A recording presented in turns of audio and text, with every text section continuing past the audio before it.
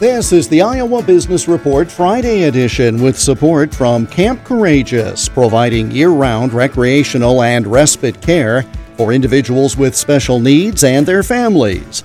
For more, go to campcourageous.org.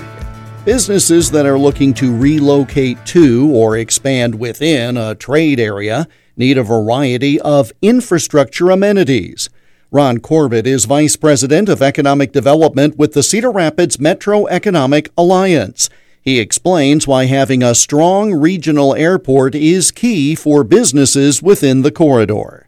Well, it's extremely important to the local business community, but it also helps us attract new businesses to not just Cedar Rapids, but the whole region. And this airport, CID, the Eastern Iowa Airport, serves all the communities of Eastern Iowa collectively.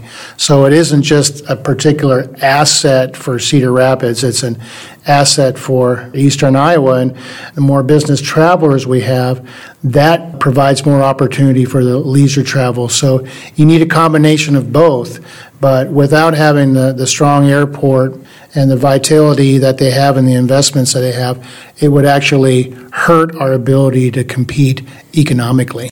More information on the Cedar Rapids Metro Economic Alliance may be found at cedarrapids.org. Information about the Eastern Iowa Airport is at flycid.com.